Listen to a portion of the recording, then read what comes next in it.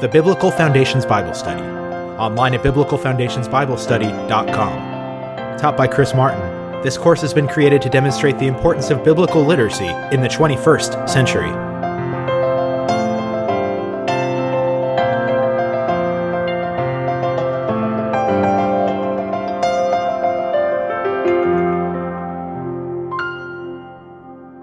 Everybody's here this morning and joining us online. We are continuing our study in the Gospel of John. We're up to the 7th chapter, and I think you're going to enjoy this lesson because we've got some neat stuff to talk about. Pastor Greg has been preaching for the last 3 Sundays out of the book of Daniel in the Old Testament. And so even though he was not preaching this morning on Daniel chapter 6, I found myself in my quiet time this week focusing on Daniel chapter 6. Very, very famous story that not only has been a source of fascination for me over the years, but it's also been a source of encouragement. And as I studied Daniel chapter 6 this week, looking at Daniel in the lion's den, I noticed the parallels with our passage in John chapter 7. Because in John chapter 7, we see Jesus in his lion's den. Everyone he's going to encounter in chapter 7, 8, and 9 are going to be people attempting to destroy him, mock him, not believe in him, try to kill him. And it draws some great life lesson parallels I'll give as we go through it. But as we talk about the brothers that are opposed to him, as we talk about the citizens that are opposed to him, as we talk about the Jewish leaders that are opposed to him, think of him in the same context as Daniel in the lion's den. He's there with God the Father's supernatural protection. You see that throughout Scripture, and I think you'll see some encouragement as we apply it to our lives. We start in John chapter 7 and verse 1, and it starts out by saying, after this, Jesus traveled in Galilee. This is referring to John chapter 6, which took place in the springtime. You may remember from John 6, there's a reference to the Passover. We are now 6 months later. 6 months later, we don't know what happens from John, except he says Jesus traveled. We know from Matthew, Mark, and Luke a whole lot of things happened. We know there was healings of lepers. We know there was healings of the blind and the deaf. We know that there was the feeding of the 4,000 men, the second feeding of the multitude. Most famously, we know that was the time period when Jesus was on the Mount of Transfiguration, and 3 of his inner circle saw him there along with the transformation that he went through. My point is that it's a time of discipleship. We see 2 days of dealing with the masses. We see months of discipleship with his followers. In his entire 3-year ministry, the Gospels record 30 days. So 2 years and 11 months not recorded was one-on-one time with the disciples. I didn't want to pass this without pointing out Jesus' focus was not on the number of people following him. It was not on the number of total conversions, people that went off and did their own thing afterwards. It was built on genuine discipleship. Great little cross-reference, Colossians 1:28. Paul writes, He, Christ, is the one we proclaim, admonishing and teaching everyone with all wisdom so that we may present everyone fully mature in Christ. This idea of making people around us fully mature is what Jesus models, what Paul teaches, and what we, if we're going to be faithful, are supposed to do. It's why I do this every week. This is my attempt to disciple you guys, as opposed to just showing up and teaching once a month or once every couple of weeks. It's a method of discipleship, which is why I teach the way I do. There's a whole bunch of classes here in church where if people want to go and talk, there's a place for them to do that. And here we don't do that because the goal is teaching and discipleship. One of our applications here is the measure of any church's success is not the size of its congregation, but the depth of its discipleship. And that's measured by replication. Do the people just show up for entertainment and leave, just show up for their own personal edification, or do they do something with it? Do they get plugged into other ministries? Do they get plugged into helping other people? Our class does that. I think that's the ultimate sign of health. Our church does that. That's the ultimate sign of our church's health. Verse 2, it says Jesus did not want to travel in Judea, that's the southern province, because the Jews were trying to kill him. We're going to see this build throughout chapters 7, 8, 9, and 10 as there's a more vocalized challenge. But Jesus is not going to be crucified for another 6 months. Passover in the spring. We're now in the preceding fall at this festival we're going to talk about. But the point is, he knew there were people who wanted him dead. Great little life lesson there. Although Christians never need to fear death, obedience requires that we do those things needed to avoid unnecessary danger and stay healthy. I see this manifested in 2 ways, and I mention it here because it's the first side of a coin we're going to talk about with theological principles about how we deal with threats to our health and threats to our life. The first side of the coin is this one, that although we don't need to fear death, our obedience requires us to be wise. Our obedience requires us to be wise to those things to avoid unnecessary danger and stay healthy. In other words, while you could colloquially say that you can dance through a field of landmines and not worry if it's God's not time to bring you home, one of the realities may be God wants to take you out of here because of your stupidity. So we don't dance through a field of landmines.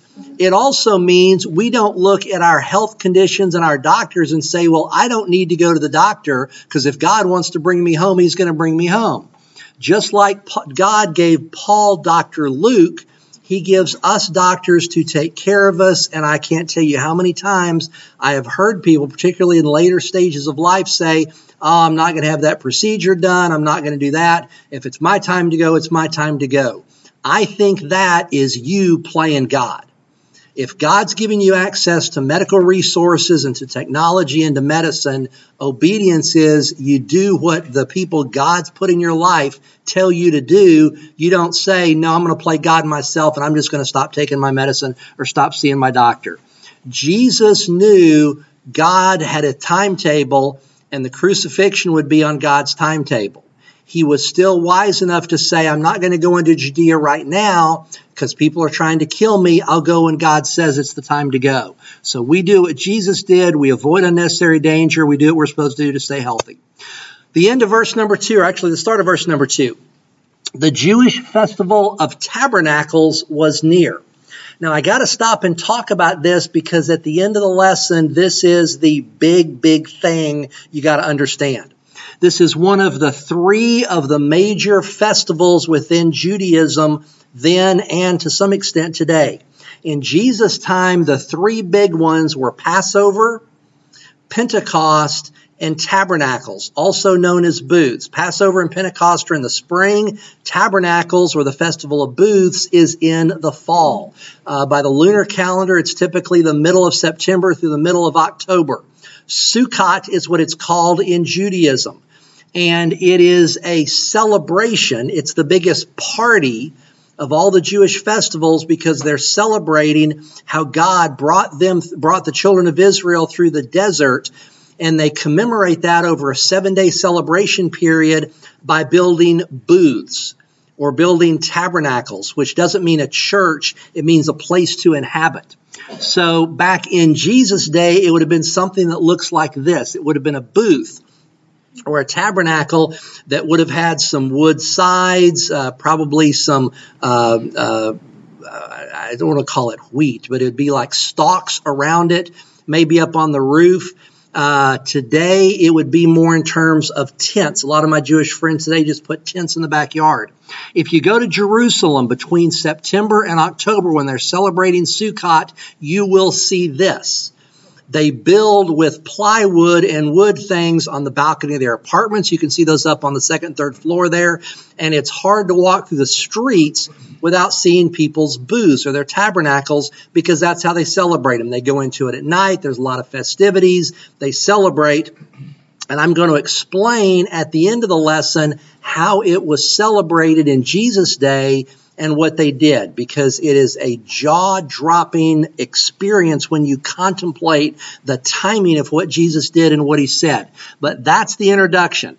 Now, the first group of lions that he encounters are his own family. Verse 3, his brother said to him, Leave here and go to Judea so your disciples can see the works you are doing, for no one does anything in secret while he's seeking public recognition. If you do these things, show yourself to the world, for not even his brothers believed in him.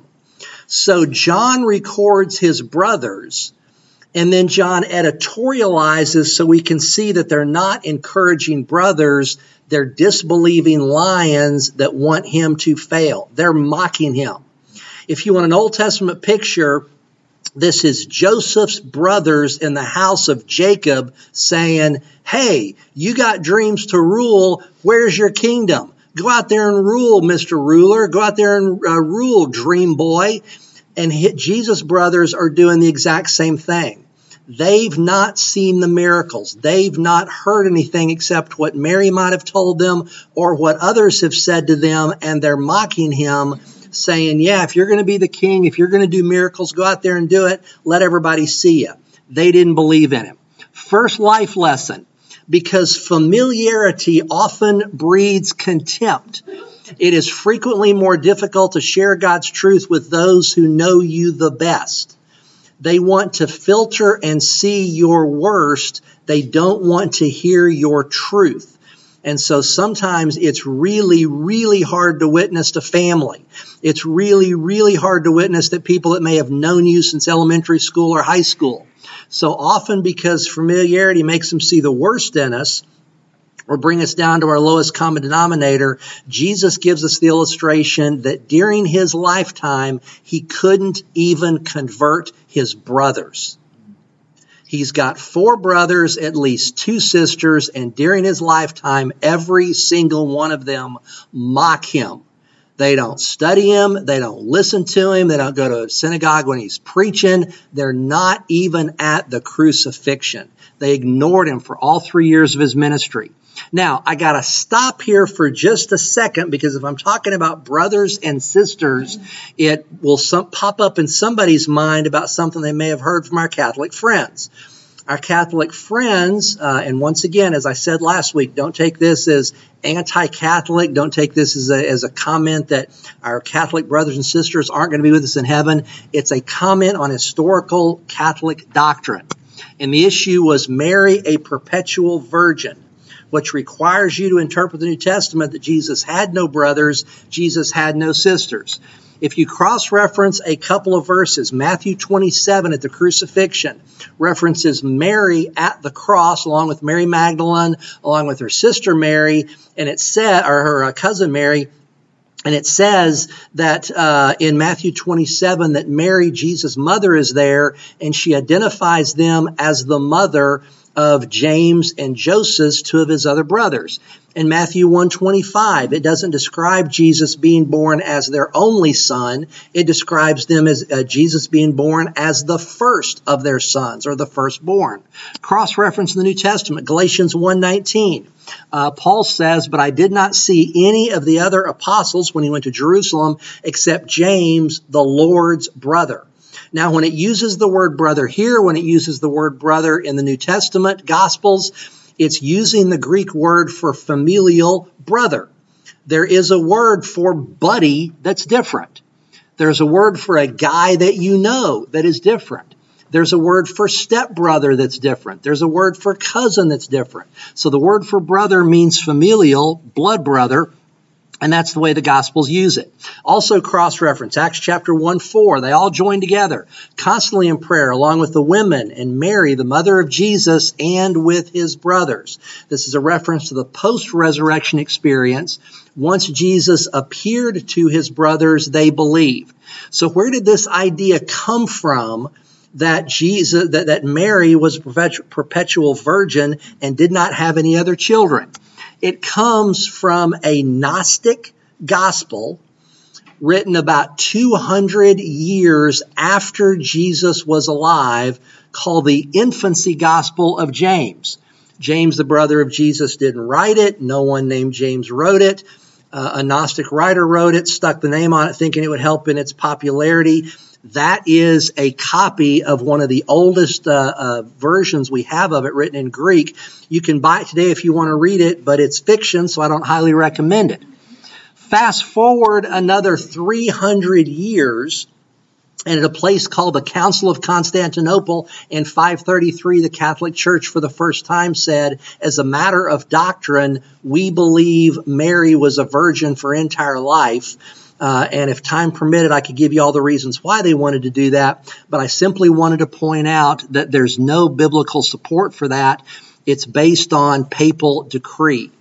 The brothers of Jesus are named by name. James, who became the leader of the church at Jerusalem and wrote the book in your Bible that carries his name.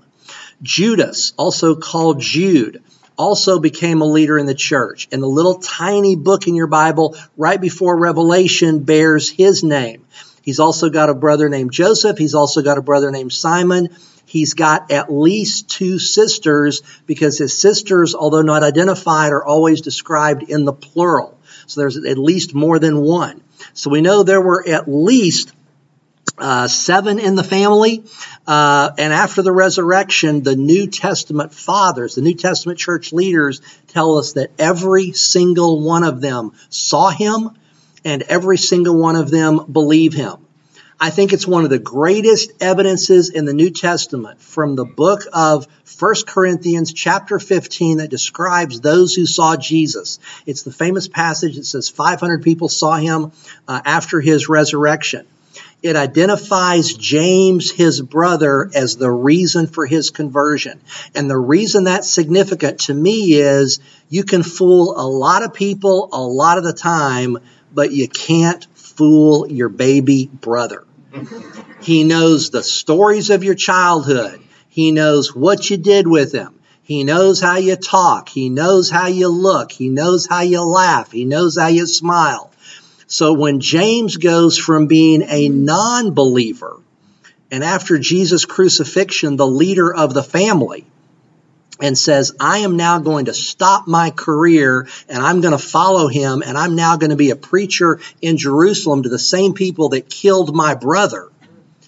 That is not a delusion. That's based on a brother knowing that a brother really did rise from the dead. To me, it's the greatest evidence of the proof of Jesus' resurrection that exists in all the New Testament. Continuing our study in verse 4. When it talks about no one does anything in secret, it's clearly mocking him. And then Jesus transitions in verse 6 and says in both verse 6 and verse 8, my time has not yet arrived. He says to his brothers, you can do anything you want. You're not on a timetable. I've got a timetable of God, and my time has not yet arrived. This morning, Pastor Greg talked about Daniel and the 70 weeks of Daniel as God's calendar and God's timetable. We see it here again. Jesus is operating on God's timetable. Great little life lesson for us that unlike ourselves, God doesn't make decisions because he's suddenly confronted with an unseen issue. He determines both the problems and the solutions in advance. Because of that omniscience, as such, we can rest in him and trust in him for the ordering of our lives. God knows what our next week looks like when we don't. He knows what our next month looks like when we don't. He knows what our next decade looks like when we don't. That ought to shape your prayer. That ought to shape how you approach him for the ministry and the relationship issues you have going forward. Because we rest in him, we trust in him, not knowing how long the road is that we're on and not knowing how it's going to change. The very end of verse 9 says, after he had said these things, he stayed in Galilee. Now, I've had people point out to me this is a contradiction because Jesus stays in Galilee in verse 9, but then immediately thereafter he's going to Judea, he's going to Jerusalem. It was a passage of a couple of days for a couple of reasons. There was something he wanted to do, and in particular, I think what he wanted to do was to go through Samaria. Because remember, when all of his brothers and everybody else is going down to Jerusalem, remember the path they took is around Samaria, which lie in between Jerusalem and Galilee. So in verse 10 says, after his brothers had gone up, that's the way you would describe climbing up the mountain to Jerusalem on Mount Moriah, Mount Zion. It says, then he also went up, not openly, but secretly. What it's describing here, we see a cross-reference to in Luke chapter 9. Luke chapter 9 is describing the exact same time period, and it says, when the days drew near for him to be taken up to Jerusalem, he set his face to go to Jerusalem, meaning he's walking in that direction. And he sent messengers ahead of him who went and entered a village of the Samaritans to make preparations for him. Remember when I taught you the story of the woman at the well, the woman in Samaria. Jesus went at that time from Jerusalem up into Samaria, and we talked about how the Jews would have gone west to walk around it by the Mediterranean, or they would have gone east by the Jordan to walk around Samaria because they viewed them as despicable half-breeds, and they wouldn't even set foot inside their land. Jesus wanted to minister to them. He walked right through it. So his brother's path and all the citizens of Galilee's path would have been much longer going around. It would have been an extra 2 days. So Jesus stays in Galilee to witness, to disciple, and then he wants to spend some time in Samaria. So he walks through Samaria. It's more direct. It continues in verse 12. They get into Jerusalem, and it jumps into verse 12. There's lots of discussion about him among the crowds. Some were saying he's a good man. Others were saying, no, on the contrary, he's deceiving the people. Still, nobody was talking publicly about him because they feared the Jews. Now, let me stop here and draw a reference. When it refers to the Jews, that's not the way John refers to all of the people nationally. That's John's shorthand for the leaders of the Jews.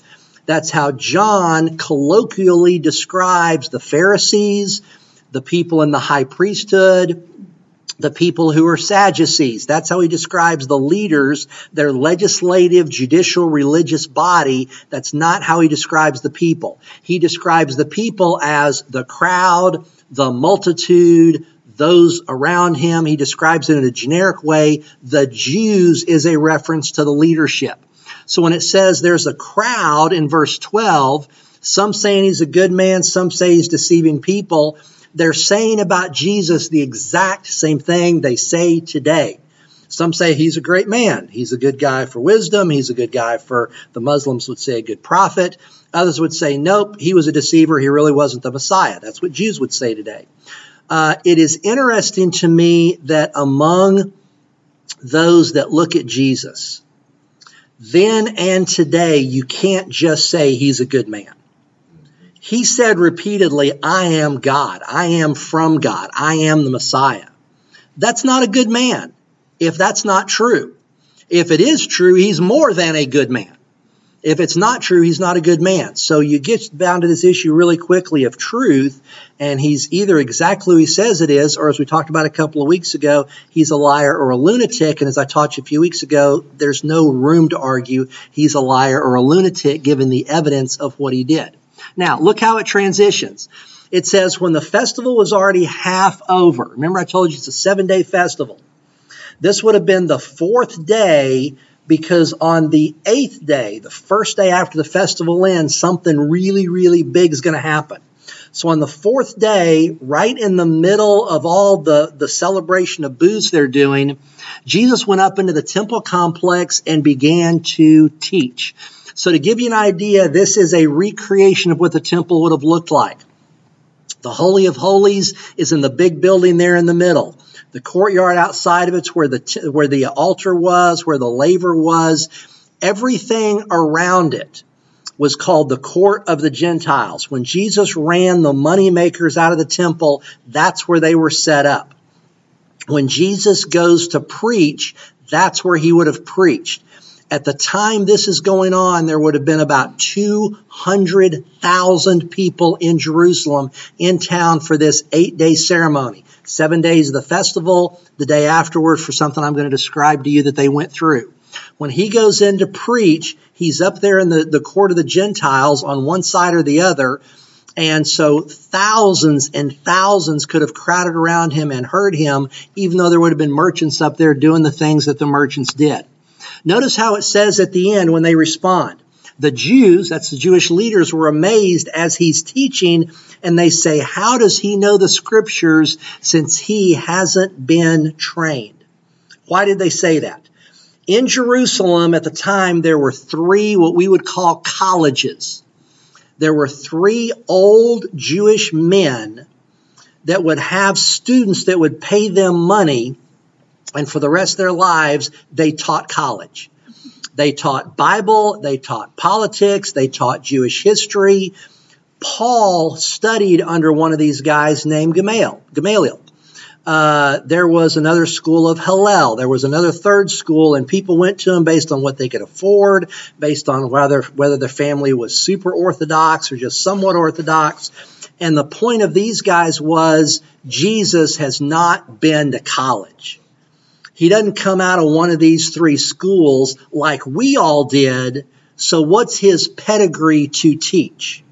Now, we know Jesus' pedigree was he's God. He understood directly from the Father what he was supposed to say. For us, it's still an issue today, just like it was for them. What's your pedigree to talk to me about God? There's a great little life lesson here. Life lesson is be careful of imposing pedigree standards on others, especially those in ministry. The standard is the teaching and modeling of biblical truth, not academic degrees.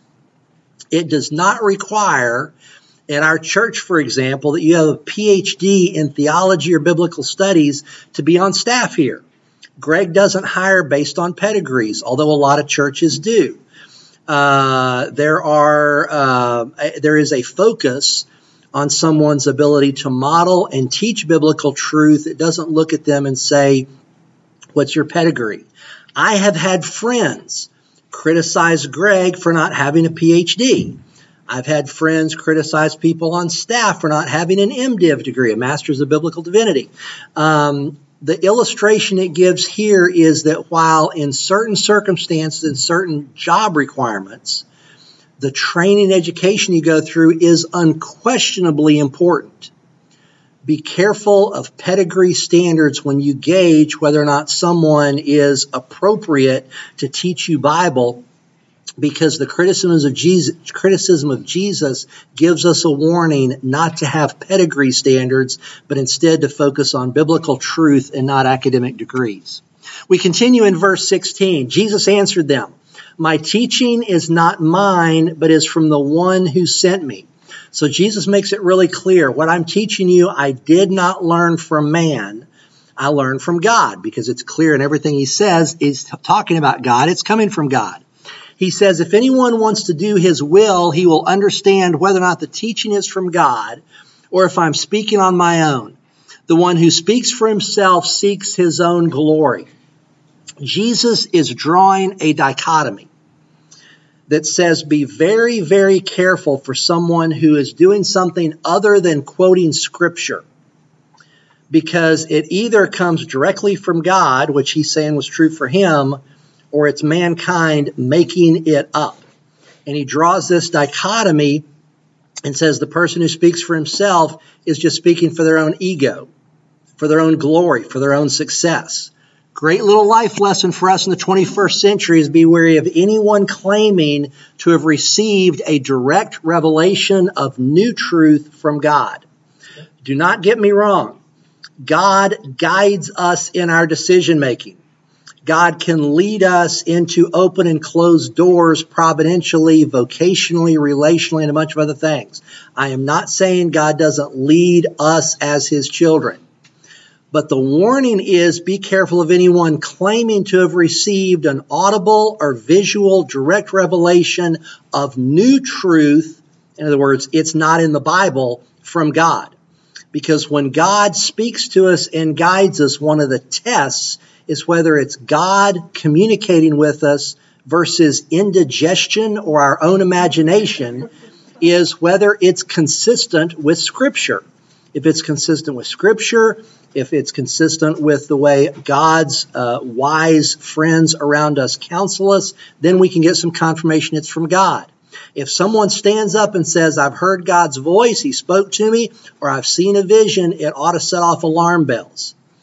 As an illustration, of how dangerous this is, let me give you a 2019-2020 religious/political example of how this manifested in our own culture and our own country. That's Jeremiah Johnson. He stood up in 2019 to his congregation, which is a Pentecostal charismatic congregation, and said, God audibly spoke to me in a vision and told me President Trump would win the 2020 election. He then proceeded to write 3 books and sell 3 books to the masses about his vision from God. On January 7th of 2021, he's doing some massive backpedaling. Because the problem is either the speaker looks delusional or God looks like a liar. Either scenario is bad. When someone says, I've got a new word from God, here's what God's vision is to me, here's what it is, I'm God's prophet, and it doesn't happen.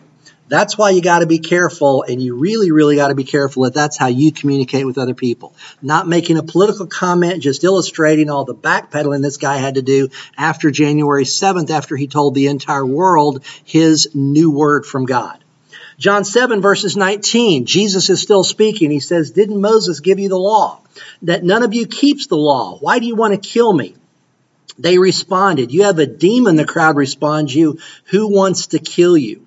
Now, notice how the lion's den that he in starts to fall apart, right? The first thing you get is some saying he's a good man. The other side is, oh no, he's deceiving us. Then Jesus says, you've got the law of Moses and you can't even keep it. And their response is, hey, buddy, be careful. I think you're a demon. As soon as Jesus confronts them with reality, they bow up and they're ready to start throwing rocks at him. They're calling him a demon, and the punishment in Judaism for being a demonic was to kill them if they could catch them. And so when the crowd now turns on him, you start to see the lion's den is getting a little restless. It says in verse 21, Jesus says, I did one work and you're all amazed. He's referring to healing the man on the Sabbath that was down at the pool that I talked to you about a couple of weeks ago. Consider this. Moses has given you circumcision. You circumcise the man on the Sabbath. If a man receives the circumcision on the Sabbath, so the law of Moses won't be broken, are you angry at me because I made a man entirely well on the Sabbath? Stop judging according to outward appearances, rather judge according to righteous judgment. Jesus is basically saying your law allows you to do a circumcision if a baby's born and the day for circumcision falls on the Sabbath. Jesus says that's working. You've got exceptions to your Sabbath rule. Jesus says, I healed a man and he's still walking in your crowd today, and yet that somehow is violating the Sabbath day. See, the problem with the law is it never elevated man up to the law. Mankind brought the law down to man. Because the Mishnah is 27 English volumes of rules interpreting 10 commandments. 27 volumes, for example, on the Sabbath of what you're supposed to do with a cup of soup or a cup of tea or a cup of coffee. It was work to stir it. It was not work to ladle it left to right. Does that make any sense? No. But by having all of these 27 volumes of law, they didn't elevate man to a higher standard of righteousness. They brought the law down so you wouldn't worry about, am I working? Oh no, I'm not stirring. I'm ladling it left to right. We hear that and laugh, but there are practicing Jews today still caught up with bringing the law down in a way to work. It's why when you go to the Upper East Side of New York, there are Sabbath elevators. On Saturday, the elevator stops at every floor so you don't have to work and push the button. There are Sabbath lights so that you don't have to work by turning the light switch on. They automatically come on and go off on the Sabbath based on what you think you're going to do. They still have rules that bring the law down, not elevate up to a standard of righteousness. That's what Jesus is criticizing them for. He says in verse 25, some of the people of Jerusalem were saying, isn't this the man they want to kill? Yet look, he's publicly speaking and they're saying nothing to him. Could it be true that the authorities know he's the Messiah? Verse 27, but we know where this man is from. when the Messiah comes, no one will know where he is from. Now, one of the things you've got to understand about this is they're quoting Jewish tradition. There was a saying based on a misinterpretation of one verse in Isaiah and a misinterpretation of one verse in Jeremiah that the Messiah would be an unknown, a person of unknown origin. He would just show up and be the Messiah. They wouldn't know where he's from. This crowd looked at him and goes, "That's the carpenter's boy from Nazareth. We know exactly who he is. And since we know he's the carpenter's boy from Nazareth, he can't be the Messiah because his origin is known, not unknown." It's an illustration on the dangers of people that take tradition and out of ignorance put it on the same level as Scripture. Life lesson. Beware of people who, despite good intention, give advice or encouragement based on trite human traditions rather than Scripture. Example, I can't tell you how many times I've had people approach me, including at my father's funeral in this very building a couple of months ago, when they put their hands around me with the greatest of intention and says, "Chris, we know God won't give you anything you can't handle." And I bit my tongue because they think they're quoting Scripture, and I'm dying to say, tell me where that is, because I've never seen it in the Bible. But they're people that elevate human tradition, because that saying, God will never give you something you can't handle, is not biblical. It's not Scripture. It's a human tradition that's just trite. The truth is, biblically, God gives us on a daily basis stuff we can't handle because it keeps us close to Him. If the biblical truth was God never gives us stuff we can't handle, we'd never go to God. We'd live life just totally without Him because He gives us stuff we can handle on our own.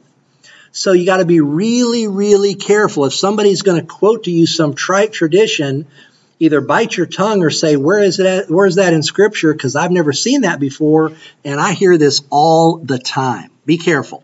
Verse 28, as he's teaching in the temple complex, Jesus cried out, "You know me and you know where I'm from, yet I've not come on my own. The one who sent me is true. You don't know him. I know him because I'm from him. He sent me." And then they tried to seize him, yet no one laid a hand on him because his hour had yet come. Notice when it says Jesus cried out. Despite the danger, despite the threat, despite the murmuring, this is basically saying Jesus is speaking with the loudest voice he can preach with, so that everybody in the temple complex can hear him. He's basically yelling his sermon. And he says, "You don't know God. You don't know the one that sent me." And then it says down there at the very end, then they tried to seize him, yet no one laid a hand on him because his hour had not yet come. This is the picture of Jesus in the lion's den of Jerusalem. They want to kill him. He's just said, "You self-righteous people do not know the God you worship. You've not heard from him. You're not doing what he says. You don't recognize the Messiah. You are lost from God." They tried to seize him. In other words, the Jewish leaders gave an order, arrest him.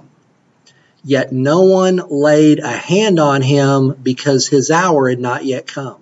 Meaning, just like Daniel protected by God from the lions, it's a picture of God protecting Jesus from the lions there in the temple courtyard. Great life lesson for us. With God, there is no such thing as an accidental death. As such, we shouldn't live our lives in fear of how or when we will die. I have friends where the husband and the wife will not fly on the same airplane out of fear if the plane goes down, their children are orphans. So they go through this long ordeal of flying separate days or separate flights. They're not on the same plane. I know people today that will not get on an airplane because of the fear I might accidentally die.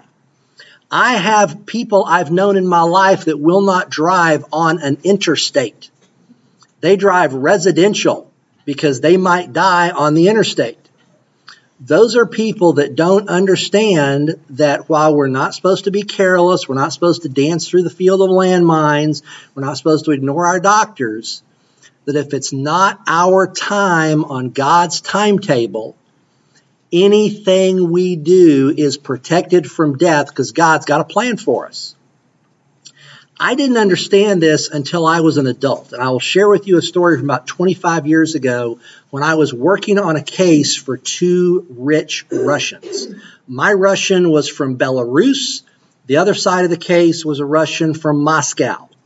We didn't realize it at the time, but once we got into the case, we realized that my guy was a leader in the Belarusian mafia, and the other guy was a leader in the Russian mafia. I learned this when the Houston director of the CIA showed up unannounced in my office, who I had never met, never heard of, and says, "You can't go to depositions in Moscow next month." And my first reaction was, "How did you know about that?" And he said, "Because there's a contract on your life." The little mafias didn't like the lawyers on either side, and the Russian mafia, the head of the Houston CIA, said, has a contract out to kill you, Chris Martin. He then said, "Don't worry, they've never killed anybody in the United States. But we can't protect you in Russia."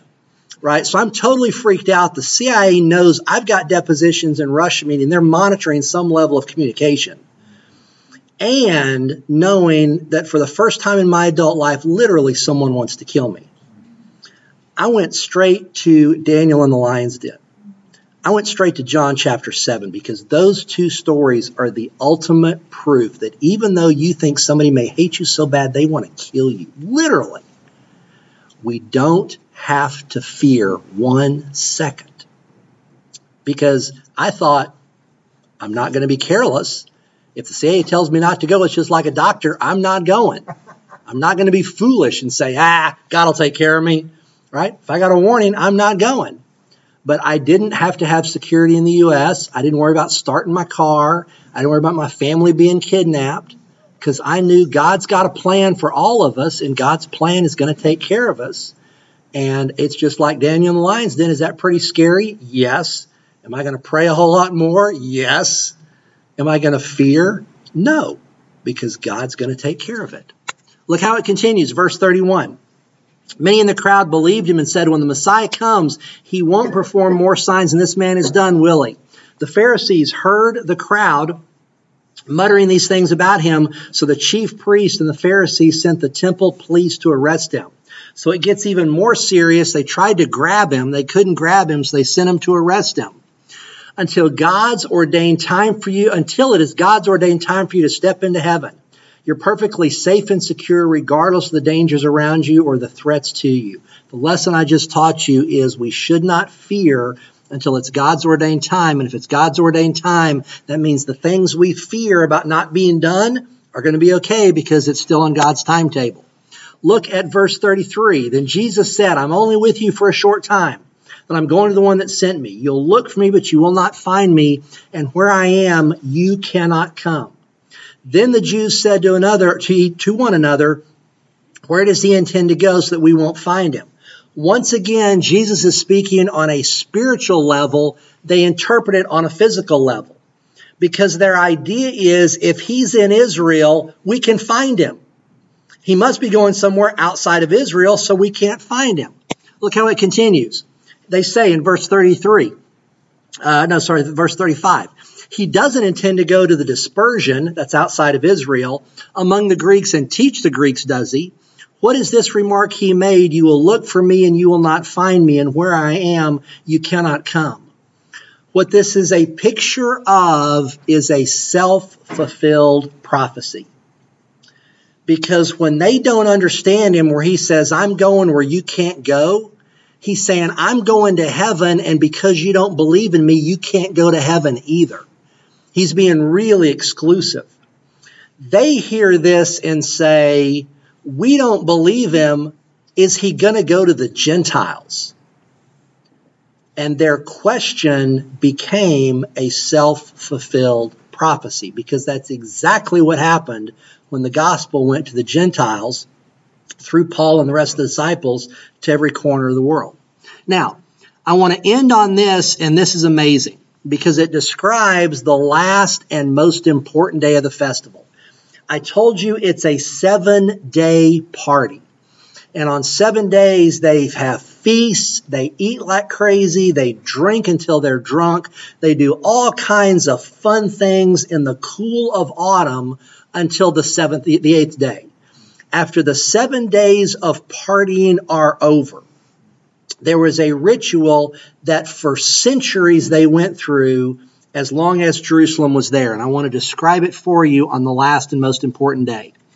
On the 8th day, they went to the Pool of Siloam.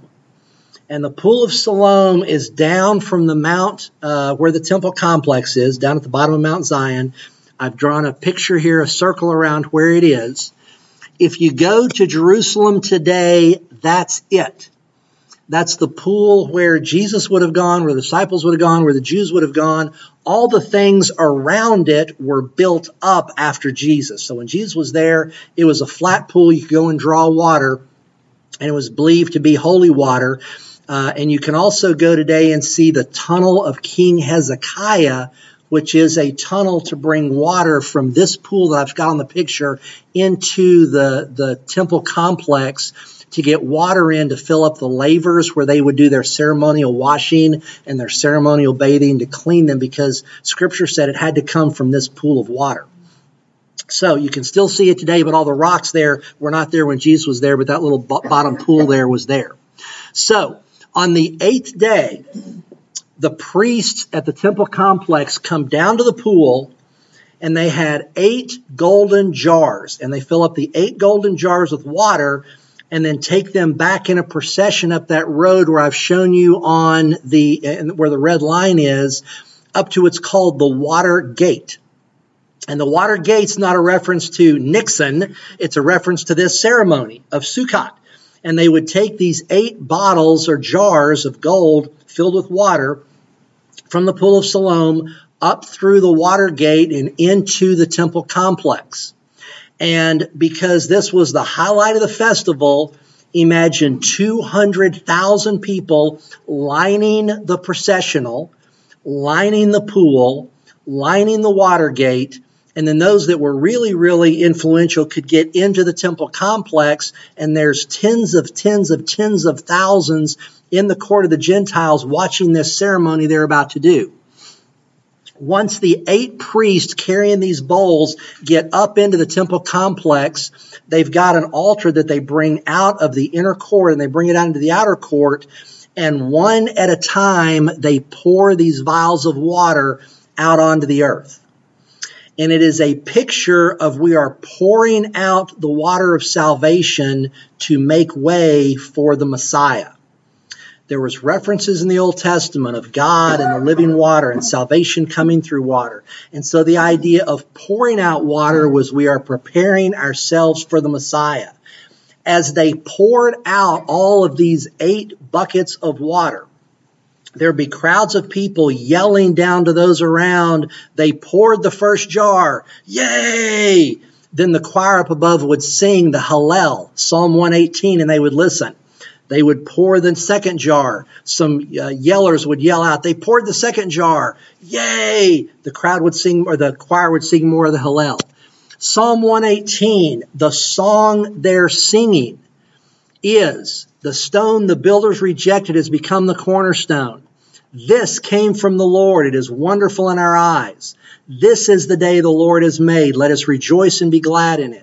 You are my God, I will give you thanks. You're my God, I will exalt you. Give thanks to the Lord, for he is good. His faithful love endures forever. The reference to verse 22 in the Gospels and in the writings of Paul was tied back to Jesus Christ. The reason that's familiar is you've heard that used to describe Christ. So they're singing verses describing Christ, describing the Messiah as he's standing there in their midst. The last thing the priest says, the last priest, which is the high priest holding the 8th jar of gold filled with this water from the Pool of Siloam, he quotes Isaiah 12:3. This is the end of the ceremony. He says, with joy you will draw water from the wells of salvation, and he pours out the 8th jar. At that point, there is a minute of silence.